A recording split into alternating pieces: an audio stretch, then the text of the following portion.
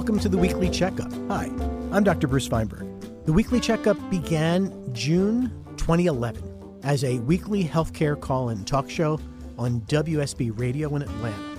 The show has been airing now for 12 years, 2 hours every Sunday from 3 to 5 p.m. Over 500 hours of content made up of the kinds of questions that people listening right now have on their minds, don't have a way to ask, or just looking for that right opportunity. In the era of podcasts, it seems with all that content and all those great questions, maybe this is time to take it outside the one and done Sunday radio show and make some of the content available to a larger audience. And that's what this podcast will be doing. Before in 1980, somewhere in the range of around 5%, less than 5% of the U.S. population was deemed to be obese. Now, the determination of obesity is based on BMI, so body mass index. It's not a perfect solution in terms of how we measure for things like obesity, and so it can be misleading in terms of for certain population, like for a bodybuilder, for people with very large muscle mass. But in general, it's not a bad indicator. And so when we make those measurements, they may be slightly flawed, but the fact that those rates of obesity have gone from 5% in the 80s to 10% in the 90s to 20% in the 2000s to 40% in the end of the 2000 teens, and in some cases above 50%, with a quarter of those people having severe morbid obesity, which puts them at very high risk of life-shortening disease processes. It is a real epidemic in this country. There is no simple biologic explanation, and so that's why there's been so much attention to behaviorally managing it. And how do we educate people? How do we provide more better quality foods to the population so they don't live in areas called food deserts? How do we do things as part of policy, like looking at taxing sugar drinks or putting labels for calories at all restaurants. So there have been a lot of different things that have been adapted trying to solve for the problem, but nothing was changing the trajectory, which was becoming very scary, because what goes hand in hand with the obesity problem are disease states, and in particular type 2 diabetes, which has also been exponentially increasing. And so we don't want to end up with a country of very ill people, and what that will do in terms of costs and all kinds of things, as well as the impact on length of life, quality of life. So it's a very complicated problem.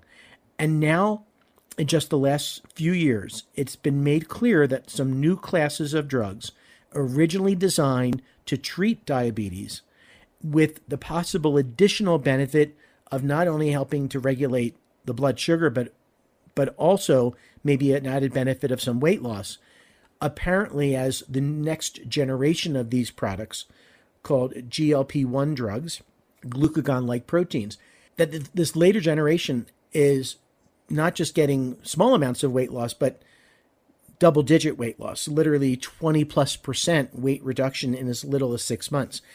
And the question is to have such an effective, and because we have 10 years of data on them in the diabetic population, what appears to be a safe product in the diabetic population, if we have a safe and effective diet drug, is it going to be the solution for everyone who has struggled with their weight?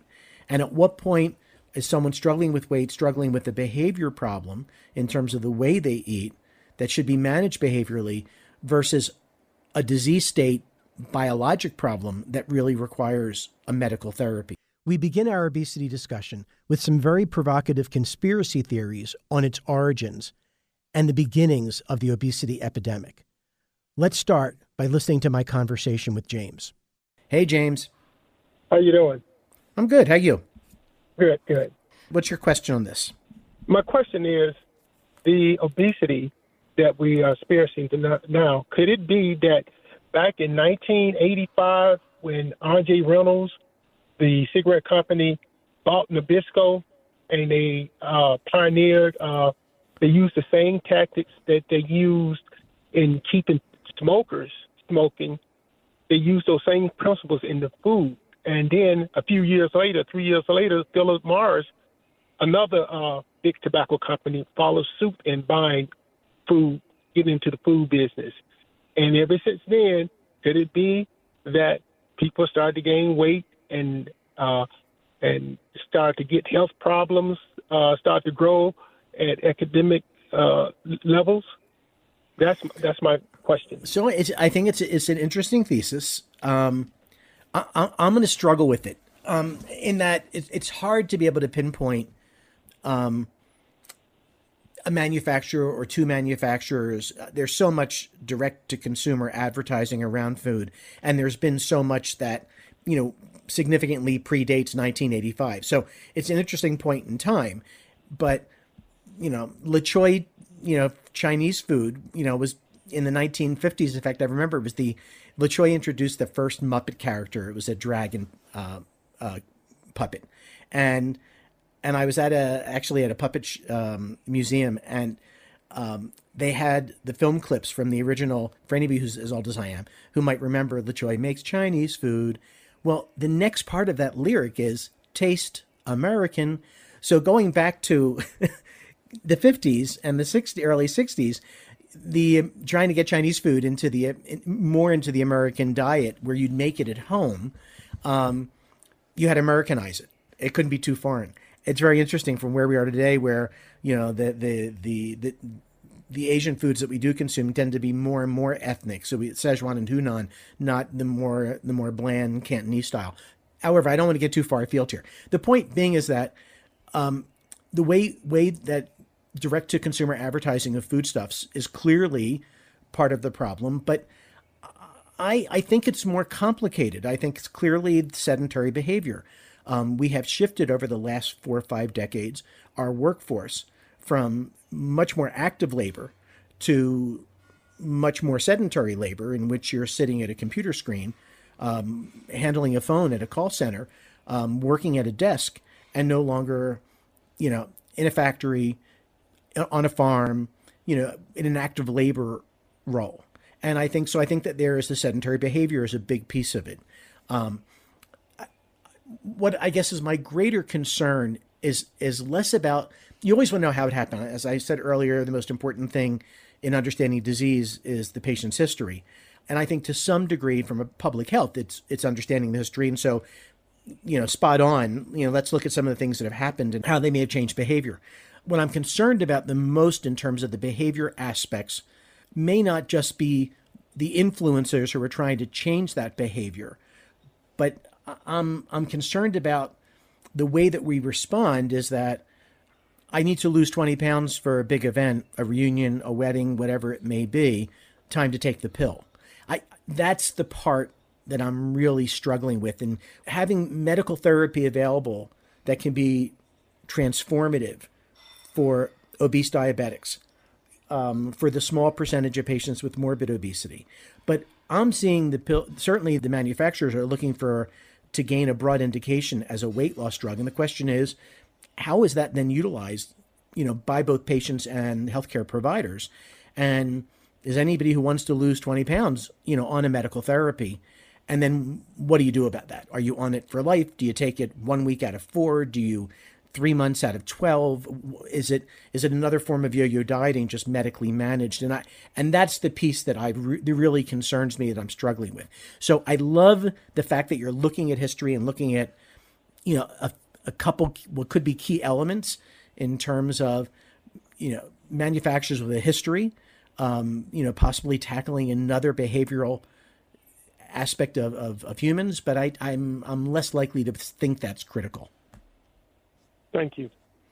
What we believe to be the causes of the obesity epidemic seem intrinsically linked with what we believe to be the solution to the obesity epidemic. Lewis speaks his mind in this next segment. And so we're going to talk to Louise in Forsyth. Hi, Louise. It's actually, hey, doctor, it's actually Lewis. My bad, Lewis, my bad. Oh, That's all right. It's a great baritone for a woman. Thank you. I look like a young Tina Louise, though. But what I was going to say was about the acceptance or even the promotion of obesity. We have certain stars out there today that are saying healthy at any weight. Now, we don't want to disparage people and their weight and their figures, but you know, as a man of science, having all that extra pounds and even being obese is really detrimental to our health numbers. And we're at a point now, and I would imagine for young doctors, they're afraid to even talk to their patients and say, hey, you're 270 pounds and you're 5 foot, and you should be 110 pounds. I would imagine doctors today are afraid because they'll become haters or something like that. And there is many options out there to take to get into exercise, very low-priced fitness centers that are out there also. So I'm putting a little onus on the overweight or the chronically overweight people on themselves. And your opinions, or if I'm wrong, you tell me. All right. Well, I did want opinions, and I think that clearly the pushback has happened because there was a sense of shaming, and it's human behavior, and kind of you could call it the bully behavior, and that's shaming people for something that they would argue is out of their control, and that's where you're addressing how much is out of their control and how much is in their control, and I don't want to hurt people. I don't want to hurt people at all. I understand. No, I'm not saying you do. Right. I'm not saying you do. I'm saying, but that's what was at the crux of maybe the movement, which started to look at, defining what's it. I'm using terms like I'm just healthy, I'm big boned, and they're not accurate. It's not healthy, and it's not the bones that are bigger. It's carrying more body fat and more body weight. And so I don't disagree with you. I don't know, I should say, because I don't know the lack of willingness of healthcare providers to address this, because it is literally the number one public health issue in America, the epidemic of obesity. There has been a tremendous amount of emphasis on trying to manage it. The problem has been most of the management techniques have been around behavioral. And there is that question, why has that not been effective? And it does bring up something really interesting about the new drug therapies, because what we're hearing in the dialogue, and we're hearing it both in the lay literature, and you may have seen some of this when you read the articles in the paper or whatever, but we're also seeing it in the medical literature, that the fact that the drugs work and take individuals who have had long-standing intractable obesity and have been on, lifelong yo-yo dieters and have failed, and now they're on a medical therapy and worked, and they've lost 20% of their body weight in 6 months. And so what it's doing is it's saying that, you see, it is a biologic condition, and now that there's a treatment for it, I'm made well. And I think that there is a piece of that, and the question is where does that stand, right? Is every guy who's carrying 20 pounds too much weight, is his problem behavioral, or his problem that he has a disease state? And I think that you bring up what is kind of going to be a critical issue.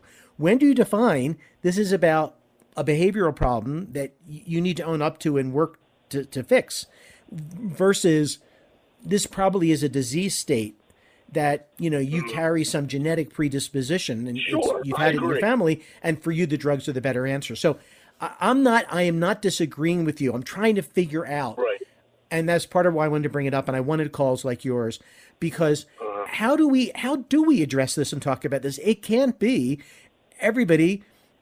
I think about somebody my age. I'm a guy in the 60s, and is every guy in the 60s who's got a kid who's getting married, and every couple, they're going on couples weight loss for 3 months before, on medical therapy. Right? Instead of like hitting the gym for the 3 months before and going on, a Mediterranean diet, they're doing it, the other way. And I don't know what the answer is. I think that for me is, it can't, when you look at the rates, and I mentioned that early in the show, you look at the rise in obesity, literally since 1980. For decades, it was 5% of the population would meet the definition of obesity. And literally that number's been doubling every decade. And now we've got over 40%, approaching 50% of the U.S. population obese. So it's unlikely that a disease state just emerged over the last few decades to create this. I think that we've got to find and then figure out how, as healthcare providers, how do we direct patients accordingly? And we've done this in other areas. I mean, we've done it where, it was easy just to do an arthroscopy in the knee. And finally, the doctor started saying, we don't need to do surgery in everybody, and you need to do rehab. And I know you want the instant fix, but in the long term, Right. the rehab may be the better bet. So it's not something that we haven't gone through in the past in other areas where we went all medical and then we started to think Right. more behavioral. But I am not, again, I'm not against your comments at all. I just want to put Right. them in the perspective that we've got to figure Right. out as a society, as the Right. individuals who suffer with the problem and not feeling victimized, as the healthcare providers, so we don't end up overprescribing. Right. It's also new right now, and I think we need perspective. Do we know what's going to happen down the line with this new drug? What was it, fen-phen? People were using 20, 30 years ago, and then we discovered there was a problem. So do we know? So we have now a decade of experience with the class of drugs being used for diabetic patients, many of whom did have weight loss associated with it. And if you think about those diabetic commercials, it's always like, and you may lose some weight. And that's how it was seen as kind of not only was it very beneficial in helping them manage their diabetes, but there's a plus. You may actually lose a little weight. It wasn't I'm going to take this medicine, I'm going to drop 20%, of my weight in the next 6 months. So we have 10-year data but I think again, it wasn't being used in the same population. So is that diabetic patient's physiology altered by the disease state? And will that 10-year safety profile be the same in a population where they don't have that same disease physiology? I don't think we know. I think there are a lot of questions. I'm hoping for more restraint, right? And I can tell you that I almost can't count the number of people I know who are getting prescribed. Yeah, Really? It is. It's scary. The guy also, James, that was a brilliant point. I liked his point about the tobacco buying up all these food groups. There's more access, cheaper, total amount of food now that you can get, and it's so easy to get. And it's anytime your mood is a little down, boom, you get it. That's a problem too, I think. So and again, this is where I think it's about where the onus is. Do we have to become better educated consumers? So we went through the SnackWells era where fat is bad, but we weren't paying attention to the increased carbs and the calories. And now we're kind of backing away from that. But at some point, we need to be educated consumers, and we can't allow ourselves to be manipulated, by the, every direct to consumer marketing campaign about whatever it may be. And I think that we have, I don't know whether it's a gullibility or, again, it's that, we want the best of everything. From a public health perspective, it will be critical to fully understand the obesity epidemic's origin in order to move from a treatment strategy to a prevention strategy. Until such time, safe and effective treatment will be transformative, particularly in the type 2 diabetes population. We'll gather some insights from the call with Melissa. Hey, Melissa. Hello, good afternoon. How are you? I am doing all right today. Oh, I don't like that. But at least you're having a good day on Mother's Day. That's good. Yes. All right, what can I do for you? All three of my babies have contacted me. Oh, all four of mine have called my wife, so we're good. Nobody I have to go chasing after. Right. Yes. I'm type 2 diabetic. Yeah. And I just got on Mounjaro. I'm on insulin.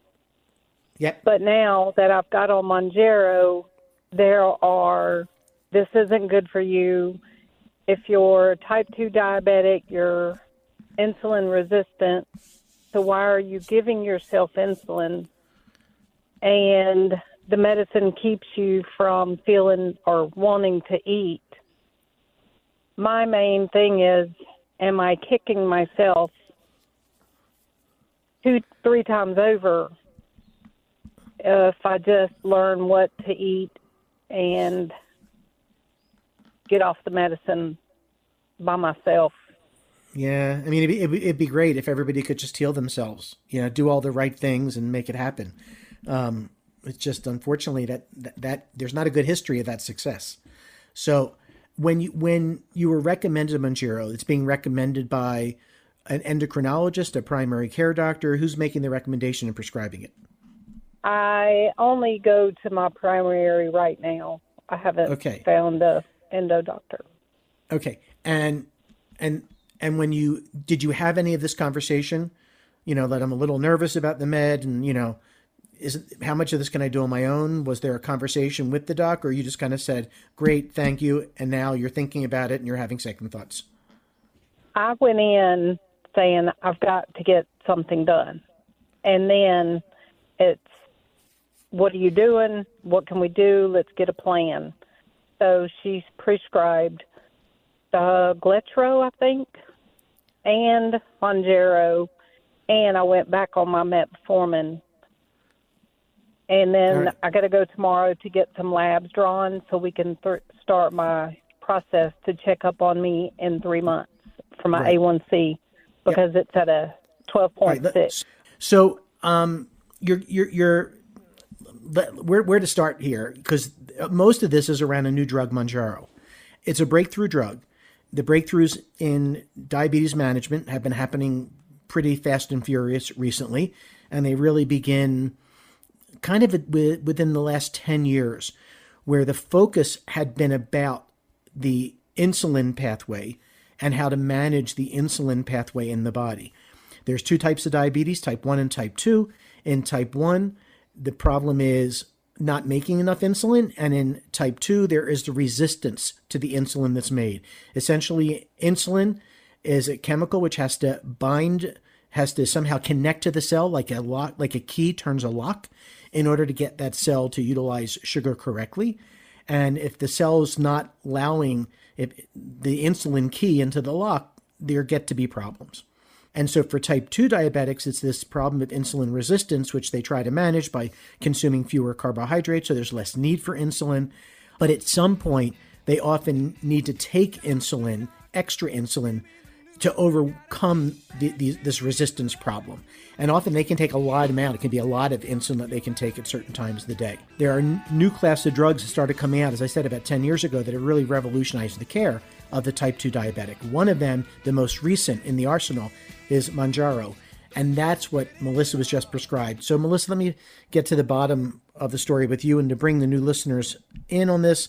So Melissa's been struggling with type 2 diabetes. She's recently been recommended new medication, a relatively new drug that you might have just recently started seeing advertised on TV, Monjaro, Monjaro.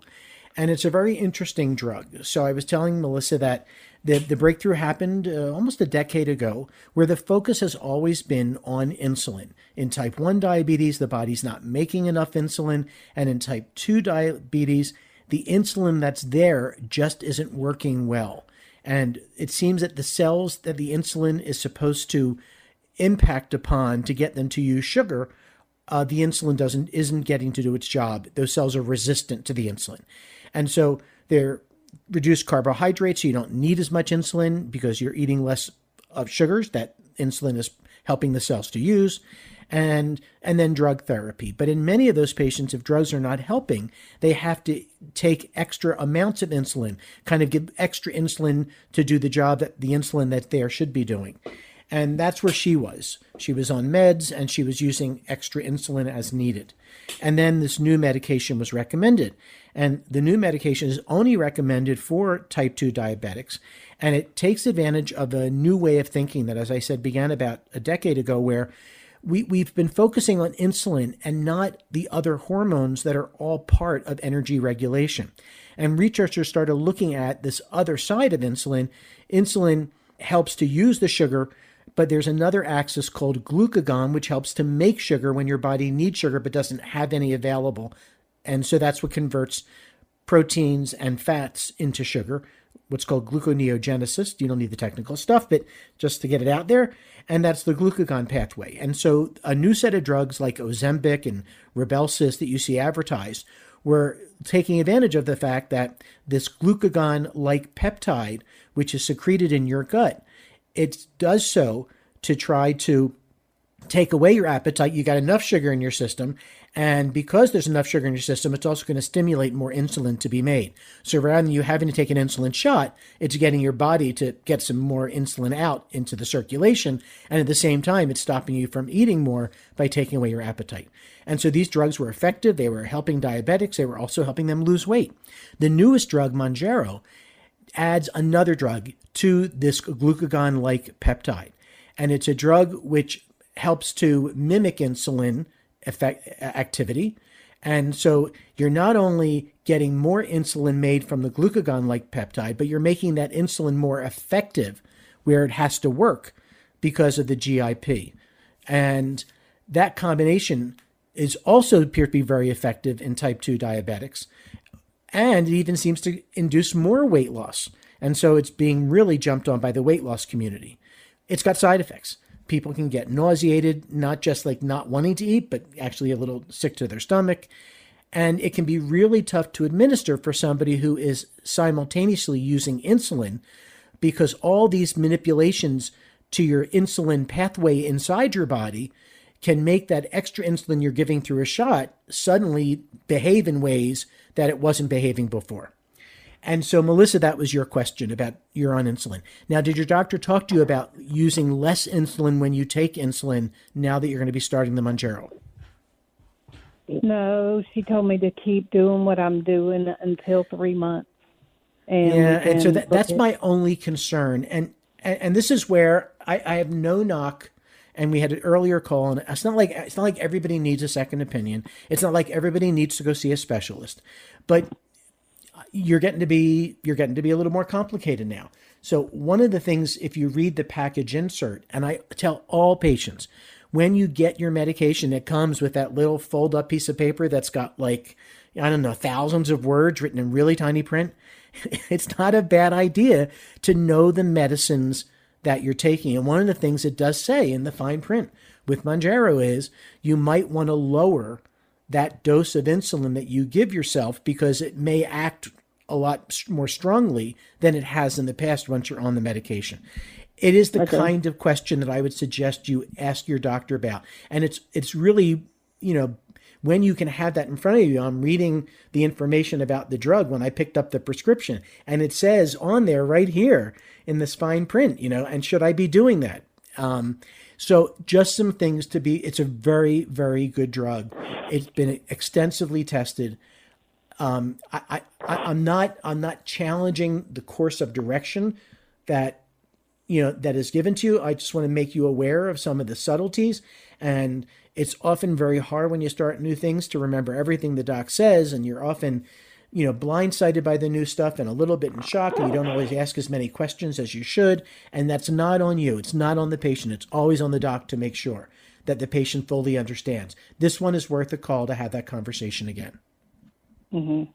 I wear a Dexcom, so I've seen my numbers as I eat and drink stuff. I was taking maybe 15 to 20 units, but I just only took 10 just because when it falls, I don't want it to go too low because then I'm weak and, miserable. So right. I did cut back a little based on my need since right. I can see the numbers. So that I got it really one more helps. question. Go ahead. I go for labs tomorrow. Are there ones that I can ask them to take that they will look to see about my cells being able to receive everything that I need? No, not specifically. Not in the way that you're thinking and asking the question. So the focus is there's the two issues. The long-term issue is the hemoglobin A1C. Hemoglobin is a main protein inside your red blood cell. Sugar we think about sugar, it's sticky. It sticks to things. When you have too much sugar, it sticks to other chemicals in your body. When it sticks to hemoglobin, that is what makes hemoglobin A1C that we measure. And it's a long-term measurement. It tells us over a period of time how much sugar is in the circulation. And if that number is above 6.4, 6.5, some will just say above 7. But when it gets higher than a certain level, which is typically the case in a diabetic, the goal is to try to use that as the gauge. Are you controlling tight enough control, always making sure that you're in range. And so that's the story behind A1C. Beyond that, the other testing is really to make sure that new medicines are not upsetting the liver, upsetting the kidneys. They're not throwing off the balance of the ions in your blood, like sodium and potassium and magnesium. And those are the things that are being looked at. So not really this like kind of, big picture, are my cells doing fine? It's really about how all these different chemicals in your body are responding to these changes in their environment because of these new chemicals introduced. And whatever labs they do tomorrow, they'll be able to see those? They're all going to be likely that. They're going to be looking at liver function, kidney function, again, this electrolyte or the ions in your blood. That's generally what's going to be looked at. Wonderful. Beyond that, there might be thyroid, because there's some other things that often happen with type 2 diabetics that can be affected with medicine changes. But yes, that's most of it. Wonderful. Okay. All right, Melissa, thanks for the question. So many of our listeners are struggling with what you're struggling with and maybe just not comfortable enough to call and ask. So I'm thrilled that you did. And there'll be a lot more conversations about Mounjaro, because I do think that there is not currently an indication for weight loss outside of the diabetic type 2s who need it for their disease and benefit with additional weight loss. But taking it as a weight loss drug, I think, is problematic, and it creates problems because drugs like that can get into short supply for the patients who have a disease for whom it is critical because of people who, are wanting it for weight loss. Tirzepatide, the generic drug name for the diabetic branded drug Mounjaro, was also approved for the treatment of obesity following this show under the branded name Zepbound in November of 2023. This rapidly expanding new class of drugs, based on the recently discovered understanding of the complex chemistry of the body's management of fuel, is transforming the treatment of type 2 diabetes and obesity in ways that were unimaginable a decade ago. As these drugs help solve devastating health problems, they introduce new health concerns: ethical, philosophical, financial, behavioral. It's projected that 15 million prescriptions for these drugs will be written this month. And that's a drop the mic statement if I ever heard one. The Weekly Checkup airs Sundays live 3 to 5 p.m. on WSB Radio Atlanta. The show is produced by Lens. The show's director is Michael Colleen. Our engineer is Andrew Longoria. Music is provided by Michael Feinberg and Fresh Sound Records, featuring tracks from his 2021 release, Hard Times. All content is created and developed by Dr. Bruce Feinberg. You've been listening to The Weekly Checkup.